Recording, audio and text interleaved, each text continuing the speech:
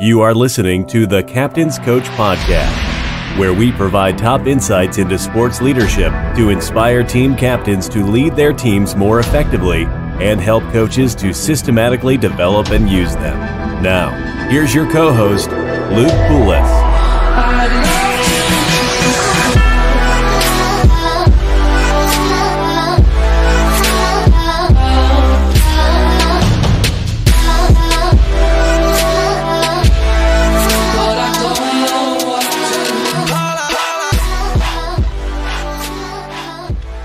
What's going on, podcast listeners? This is the Captain's Coach Podcast. Welcome back to our fourth episode of the Sports Philosophy series. I'm bringing you my conversation with Pamela Sailors today.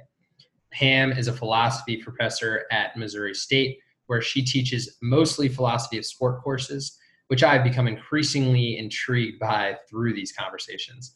Pam originally started in the bioethics world and moved into sport ethics and philosophy of sport via the performance-enhancing drug conversation. She is extremely passionate about sports, and it's something she has always loved, as you'll hear throughout our conversation. Today, we'll cover the three main purposes of sport as Pam sees it and why some other traditional answers may not exactly fit the bill. We also discuss some of Pam's biggest pet peeves and what she sees wrong in the sports world today, namely sports as a business and the increasing reliance on technology.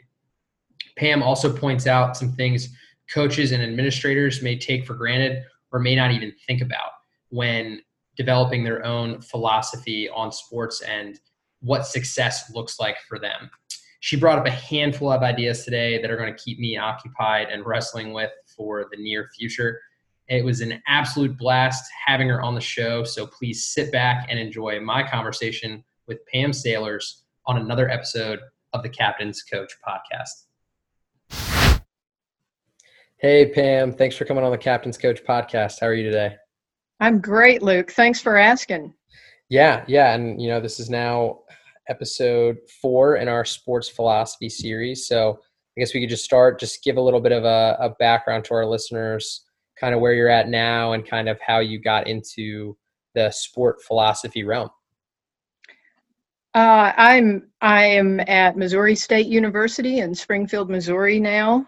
I've been here for a very long time. I went to school at the University of Georgia and did my dissertation there on in vitro fertilization. And so I was kind of in the bioethics part of philosophy. And a few years down the road, got into issues of performance-enhancing drugs and genetic enhancements and things like that, and realized that there was this whole area of philosophy that dealt with sport. And because I've always been a huge sport fan and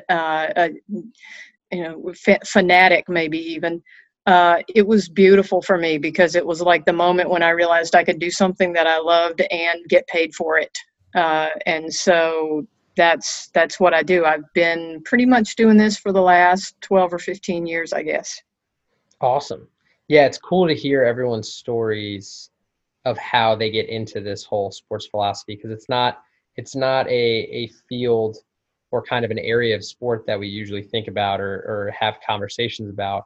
It's more the leadership, the coaching, the skill, and specific to certain sports, but rarely do we have the opportunity to talk about kind of sport in general. What is sport? What is the purpose of sport? So I'd love to get your perspective and your opinion on what you think when it comes down to it. What is the purpose of sport? Well, I think the beauty of sport is that it is to some degree purposeless. The word comes from a Latin word, disporto, and it literally means to carry away. So it's a diversion from the necessities of everyday life. It's something that you don't have to do. You get to choose to do it. And so it makes it very special in that way. It's more of a luxury than a necessity.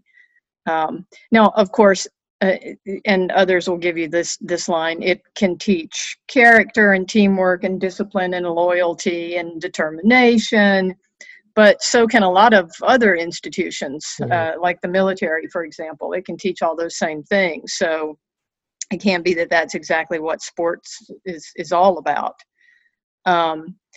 It can be beautiful, like art. I mean, I don't know exactly how I would answer the question, what's the purpose of art? But it can be beautiful.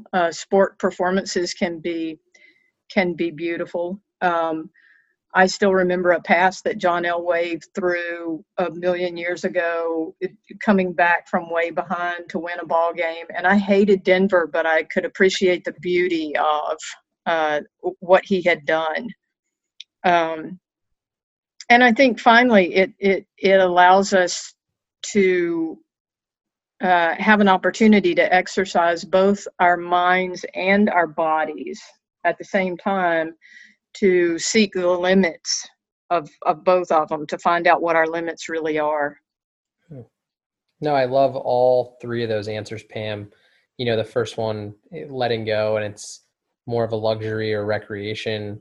The best way I can think about that is just, as an adult, why do we play recreational sports? Obviously it's the competition piece. Maybe we don't have competition in our lives anymore, and we used to be college athletes or high school athletes, so we're looking for that. But I think above anything else, it's an opportunity to let go, to forget about the work week, to be with your friends, other athletes, and obviously the competition is part of that.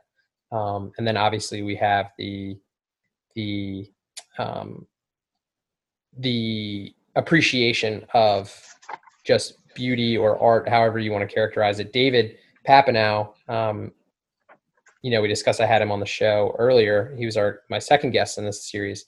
He was kind of talking about it, and he's kind of was more classical philosophy and then moved into the sports philosophy. And he was trying to figure out, what is the purpose of sport? Is it, is it great because it's some physical feat inside of these parameters with rules and blah, blah, blah. And he was kind of like, well, if it, just inherently, I think we just appreciate it because it's a physical feat that's being accomplished. So there's definitely that aspect. And then obviously the physical and mental exercise for sure. So I think all three of those kind of wrapped up are a great way to kind of ball that all into one, and what sport really is and what the real purpose of it is. What do you see in sports today that may not fit into that kind of definition or purpose of sport for you? Or are there things that you see wrong with sports today? Well, of course. I'm a pessimist by nature, so I can see things wrong with just about anything. But I think, in general, there's an overemphasis on sport as a business that bothers me. Instead of seeing it as a diversion, it becomes work.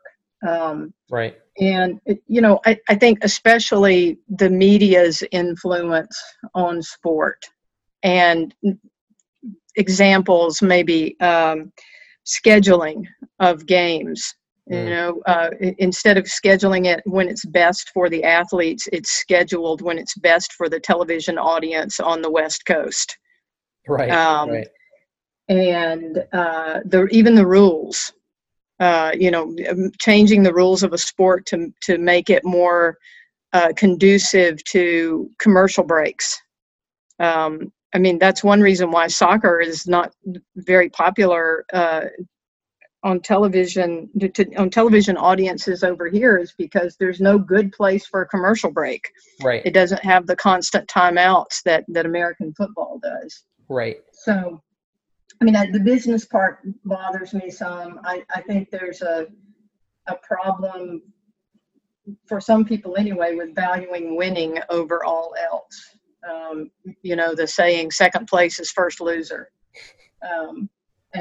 And I get that. I personally am super competitive, but I also think that can suck the joy right out of participation. If the only thing that matters is winning. I think technological innovation is reaching the point where it decreases what you might call athletic autonomy. At some point, it doesn't even really make sense to say that the athlete is responsible for the outcome. Instead, it's the bike or the swimsuit or the shoes or the nutritional science or something like that. And so we're not evaluating the abilities of the athlete. We're evaluating the abilities of their scientific and technological team. And then, of course, there are specific issues like the CTE problem in football and questions around inclusion and fairness with intersex and trans athletes. There's pay disparity between women's sports teams and men's sports teams. There's some very specific issues as well, but I think in general, overemphasis on business and winning and using technology to do it would be the big things.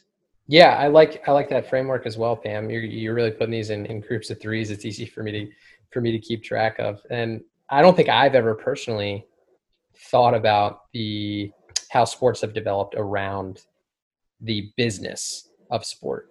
And it's really interesting. It's so easy to conceptualize it once you think about, football TV schedule, basketball on the West Coast, TV timeouts, things like that. It's just very easy to see kind of how it's not benefiting the athletes and it's strictly benefit for the business or the TV ads and the deals for the ownership and the collective bargaining agreements and things like that. And then, the conversation about an emphasis on winning was something I had with my last guest, Matt Dixon, about how when that is the center of your coaching philosophy or just your sports philosophy, it can lead you down a shadowy road where you start getting into the weeds of some of those things you said, like the technology, rewriting rules and performance enhancing drugs. That was something that, reason why you got into the sports philosophy and you get into that technology focus. Winning and being victorious, we're all competitive. It's a big reason why we play sports is to win. And there's valuable lessons in winning, but there's also, arguably even more valuable lessons in losing. And if we rob, especially youth, of making sure it's okay to lose, and that as long as you have put in all the effort and your attitude is directed the right way, if you lose, there's a lesson to be learned. And your goal is always to win, but to win within the ethics and the nature of the sport and making sure that's all in line. And winning should almost be a natural byproduct of your work and your attitude and effort. That's how Matt had put it a lot more articulately than I had. Winning should be a natural byproduct of all of those things that you're putting into sport in order to compete. And like you said, there are some of those specific issues.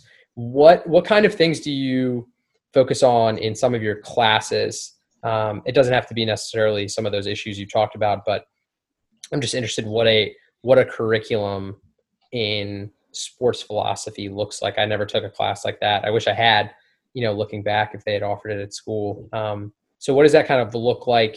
Maybe just one sample, maybe something that a coach could take back and kind of work on developing their own coaching philosophy.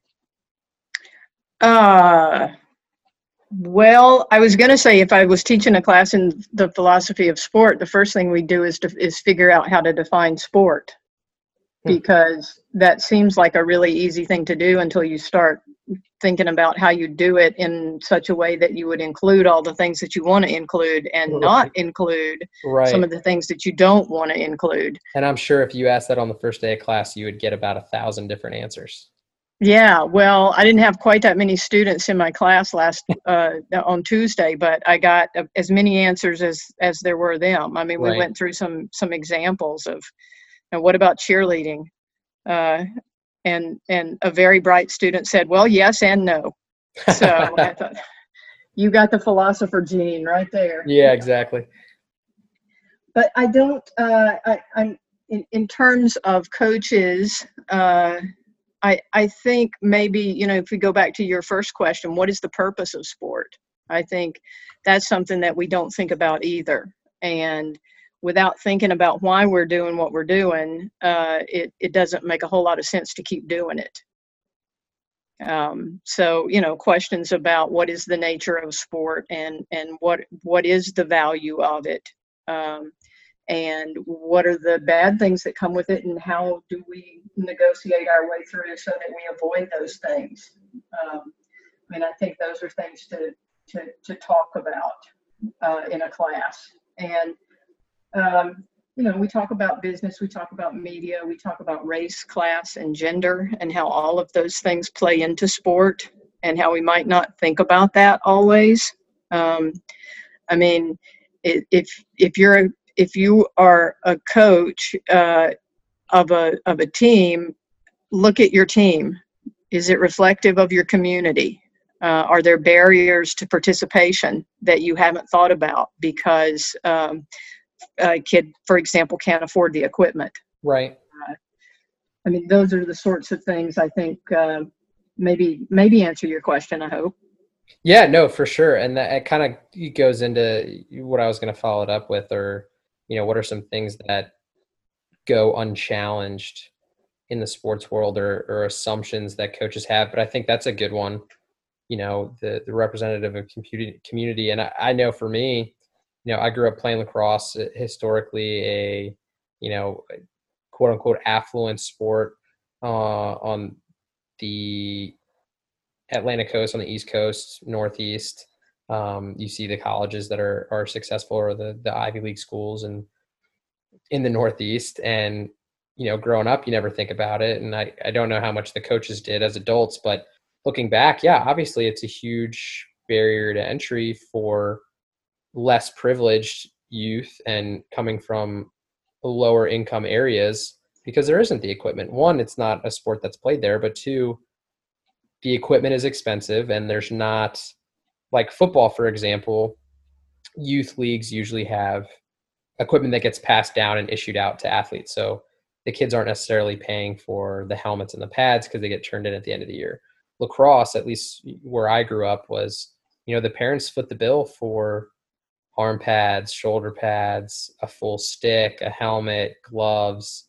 And it's a pretty steep price tag. And, you're outgrowing that, you probably go through 3 sets of all that during your youth time, if not more, depending on when you start playing. So that's definitely one that I think coaches should be thinking about, and even administrators and community organizers who are putting together sports leagues, definitely something to keep in mind for sure. Because at the end of the day, what you're missing out on, you're robbing kids and athletes of an opportunity to excel, to exercise, to socialize, to learn those valuable lessons, the hard work, the determination, the effort. But you're also, robbing the kids that are currently playing from the exposure of additional athletes that may be, more talented, have a different perspective, and the socialization with them that they wouldn't otherwise be exposed to. Yeah. Yeah. Is there anything else that is kind of like a pet peeve maybe for you in specifically for the sports philosophy world? Maybe like a belief that's out there, or a train of thought, or arguments that are out there that really, you don't necessarily agree with, and you seem to be coming across more and more of in the philosophy world? Well, I think more in the world in general. Currently my pet peeve is ignoring the history of sport. And so, for example, criticizing athletes for making political statements, when, as if sport hadn't always been political. Right. And people just seem to forget that, Muhammad Ali refused to fight in the Vietnam War and went to prison and had his boxing license taken away and lost 3 years of his career in his prime. And John Carlos and Tommy Smith are the famous athletes at the Mexico City Olympics in '68 who raised the gloved fist on the podium. Yeah, the podium. And then it's like Colin Kaepernick came along and the United States acted like no athlete had ever made a political statement before, and so it's always been that way. And I think what tends to happen is that people notice it when the politics of the athlete don't match their own. Yeah, I was going to say when it becomes inconvenient to you personally, it then becomes convenient for you to dismiss it as something that shouldn't be going on. Yeah, it's really interesting. Right before you and I started talking, I saw a news story that the Milwaukee Bucks boycotted their NBA playoff game today as a protest of the shooting of Jacob Blake. And so they just didn't come out on the floor. And so the NBA postponed all 3 of the playoff games that were scheduled for today. And the other teams are considering not playing tomorrow. The organizations seem to be supporting the players, but I'm sure the response to this from the public is not going to be uniformly positive. No, there is 100% chance it is not going to be. Yeah, that's no, I can see how frustrating that is, and it's something frustrating for me too. But how quickly we do forget the past of sport and the purpose of sport. And again, going back to my conversation with Matt Dixon, he comes from a very strong Christian background, and he sees the purpose of sport long term, as he sees everything in life, to glorify God and his Christian faith. And as a professional athlete, that look at Tim Tebow. That's what he did. He was making political statements, or religious statements, or based on his beliefs. And I think that's a big part of sport. It has national attention, and you hear that argument as well. If you're not using your platform wisely, if you have this platform and you have strong beliefs about different aspects of society or different aspects of sport, and you're not speaking out, people could say that you're wasting it, or you're not using it to its full potential, or you're not using the full purpose or potential of the sport you're in and the opportunity you have. And it's just funny how we can flip that so easily once it, like we said, is inconvenient to us personally, or to the public in general, can quickly turn that the other way around.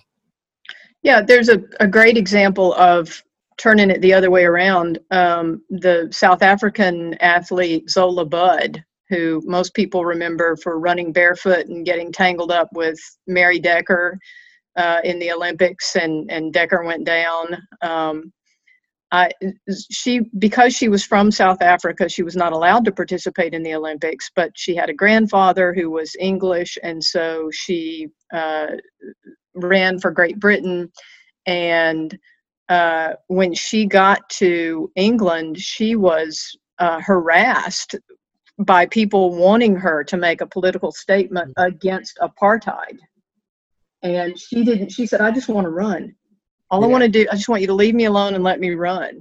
And so it's kind of interesting how, at that moment, because we were against this, we were very adamant that she needed to speak out and use her platform. But now, if we disagree with what the athlete's political position is, we think they just need to shut up and dribble the ball. Right. Which is completely, it's a lose-lose situation. And we should be completely okay with athletes who don't want to speak out and want to just play the sport. That's what their goal is to go out there and compete and have fun and let loose and, exercise their ability and, bring to fruition all the hard work and effort that they've put in their entire life to get to the highest level. And it's the same thing at the college level as well. And again, it just comes back to, the whole conversation here. What is the purpose of sport, and are there tangential purposes that go along with it. I first asked you the question, it's even hard to narrow it down to one purpose. We came up with three that I think everyone would agree are all pretty fundamental to why we play sports as a society and why you play sports as an individual. And being able to kind of think about that as a coach and an athlete. Why are my athletes playing? Why are they playing for me? Why are they playing for each other? Why are they playing to begin with? And being able to understand that and maybe have those conversations, you're going to have a better culture on your team if everyone kind of understands. And that's a big piece of leadership. Obviously, on the captain's coach, that's what our conversations usually center around. But that's a big piece of leadership, is having a culture and being able to influence people and understanding what makes them tick. So if you can kind of have those conversations and just see where everyone's coming from and what they think the purpose of sport and why they're playing is, it's only going to increase your potential as a team in the long run.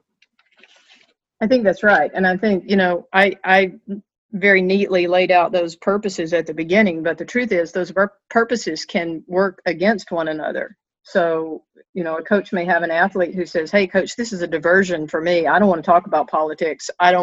This is my sanctuary. This is my sacred space. And this is how I get away from those sorts of things. And you may have another athlete who says, hey, coach, I feel like my integrity is not intact if I don't make a stand. And so this is a moment when I personally am glad I'm not a coach, because I don't know how I would deal with that sort of situation. Yeah, it's not an enviable situation to make those kind of decisions. Or if you're an administrator at a college or a high school as an athletic director, where do you draw the line? If you draw one at all, what is your responsibility? What is the athlete's responsibilities? What kind of guidelines do you put out? If you were to, you just said you're glad you're not in that because you wouldn't know what to do. But if you were in that position and you had coaches coming to you asking, how do we handle the political statement or just any kind of ethics or philosophy question in the purpose of sport, and kind of where everything gets into the gray area, what kind of guidelines would you give them, or kind of thought process maybe to work through in order to help them come to a decision?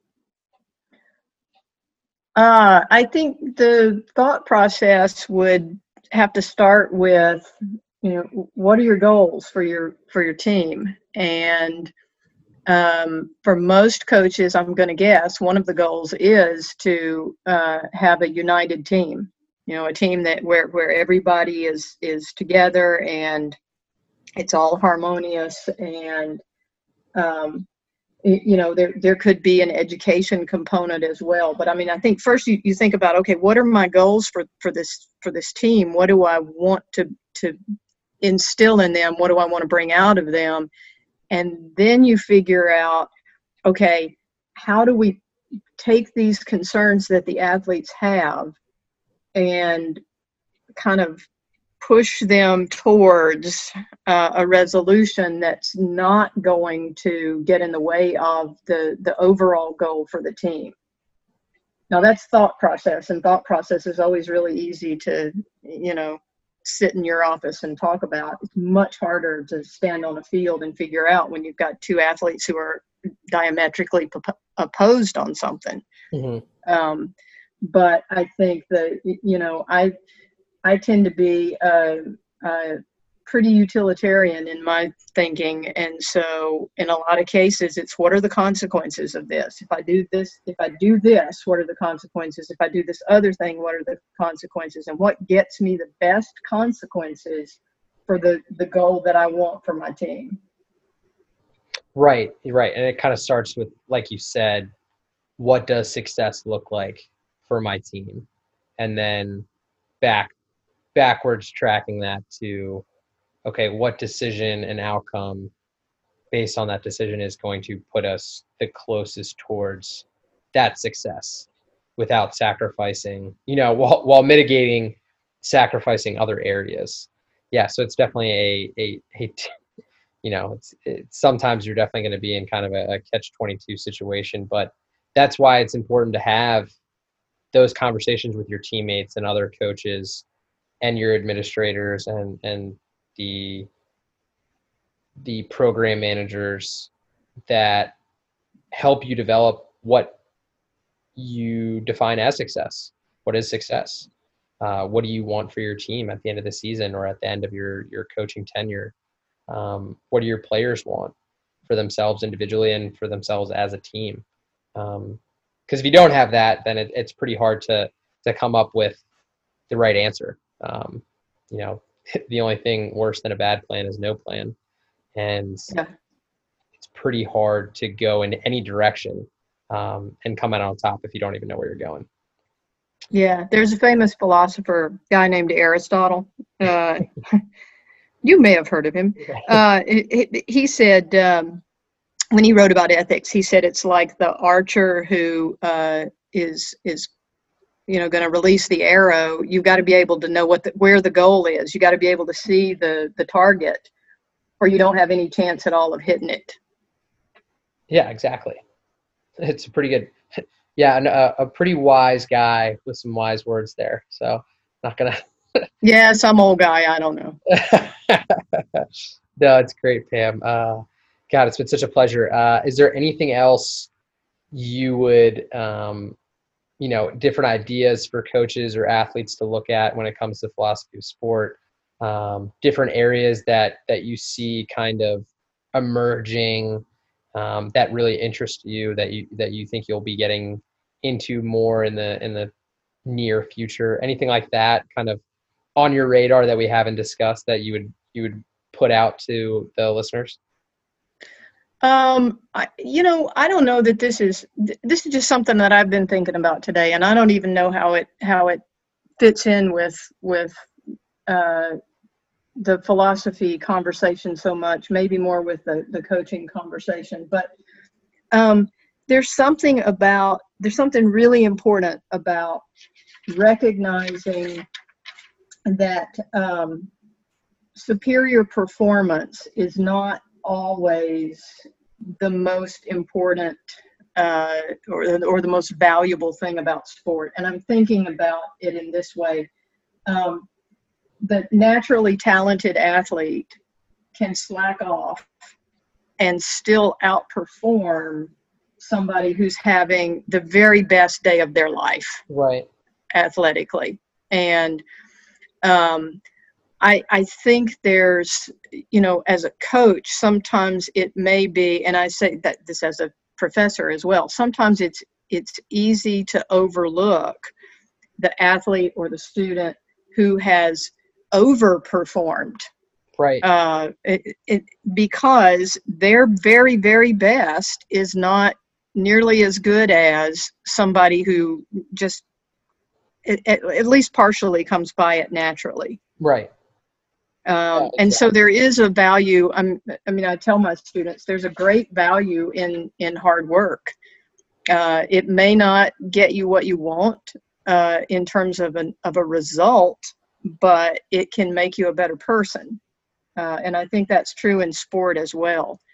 So, for coaches to recognize that the athlete who's sitting on the bench or who only gets to participate as the bullpen catcher may be for themselves reaching an achievement that's greater than somebody who's had lots of advantages and just seems to get through this without even having to try as hard as they can.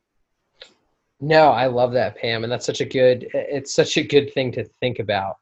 And yeah, we see it all the time. You just have some very naturally gifted athletes that on their worst day are going to outperform anybody else around them, no matter how much effort and work the other person's put in. And that's kind of, it's a hard truth about life and society at large is you don't always get what you want. You don't always get what you deserve.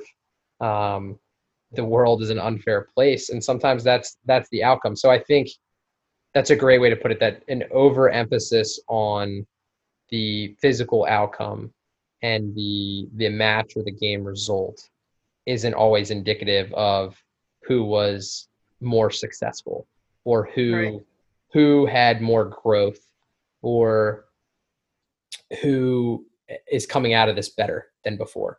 A great quote that I love is if you're not growing, you're dying. And so you could be the best athlete in the world, best at your position on your team, but if you're not getting better, not only are you hurting yourself, but you're also hurting everyone else around you who is, growing with you, depending on you to also grow, you could be developing them in other ways. That's why we always say, live up to your potential. And a million other cliches with great ability comes great responsibility.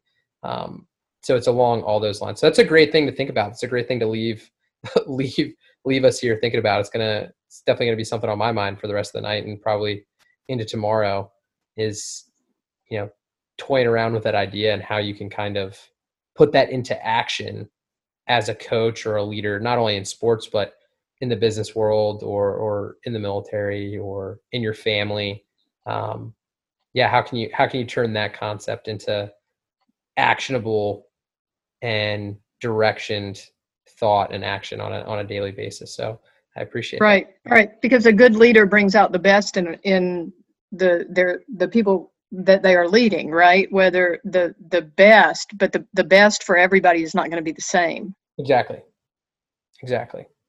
No, I love that. Do you have any book recommendations, books that you find yourself, recommending to your students or maybe friends in the sports philosophy world? Any good recs from you? Sure.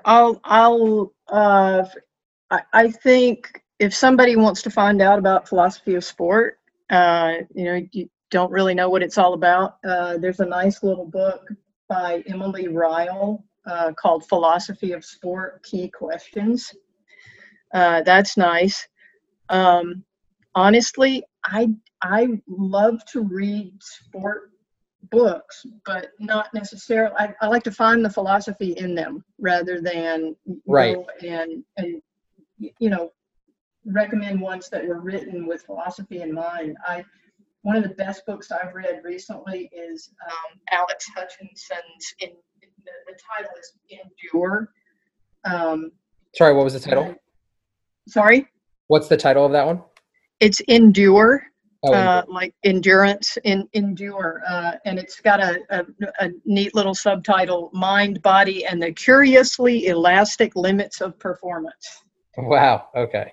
Definitely. And it's really good because it talks about how to. There's good science in it, but it's also how do we get beyond where we think we can be. I maybe two more. I really like mountaineering books. I don't know why I'm so fascinated with. I mean, I'm from the deep South. The idea of being in the snow and the cold is terrifying to me. But I went through a period where I read a lot of mountaineering stuff, and I think Into Thin Air by Jon Krakauer, and also Touching the Void by Joe Simpson are both just first rate because they've got some really significant ethical issues buried in the books, and just the stories are immensely gripping. So it's like you get ethics, but it doesn't hurt. Right. Yeah, it doesn't put your brain in a pretzel. Yeah. No, I like that. Yeah, it's like all books. We like the stories that can teach us valuable lessons rather than just having the lessons laid out to us. No, so it's a great way. Not surprising at all. I'll love those. And then for the listeners, I'll put the titles and the authors in the show notes as well, in case you missed any of those or didn't get a chance to write them down. But Pam, I think I've taken up enough of your evening. I have enjoyed this immensely. Really just, I think I said this at the beginning of my last podcast with Matt, but it really just validates conversations like these really just validate why I, agreed to be the host for Ben and this podcast. And so glad Ben came up with the idea to do this sports philosophy series, because it's just been super enjoyable, a change of pace from our normal scheduled broadcasting, if you will. It's just been a lot of fun, and having great conversations with people like you make it that much better. Well, thank you. I enjoyed it very much. Also, it made me stretch a little. That's good. It's good to hear. I'm sure. I think you probably did a little bit more to that, more of that to me than I did to you. But but again, thank you so much, Pam. I appreciate it. You're very welcome. Have a good night. Okay.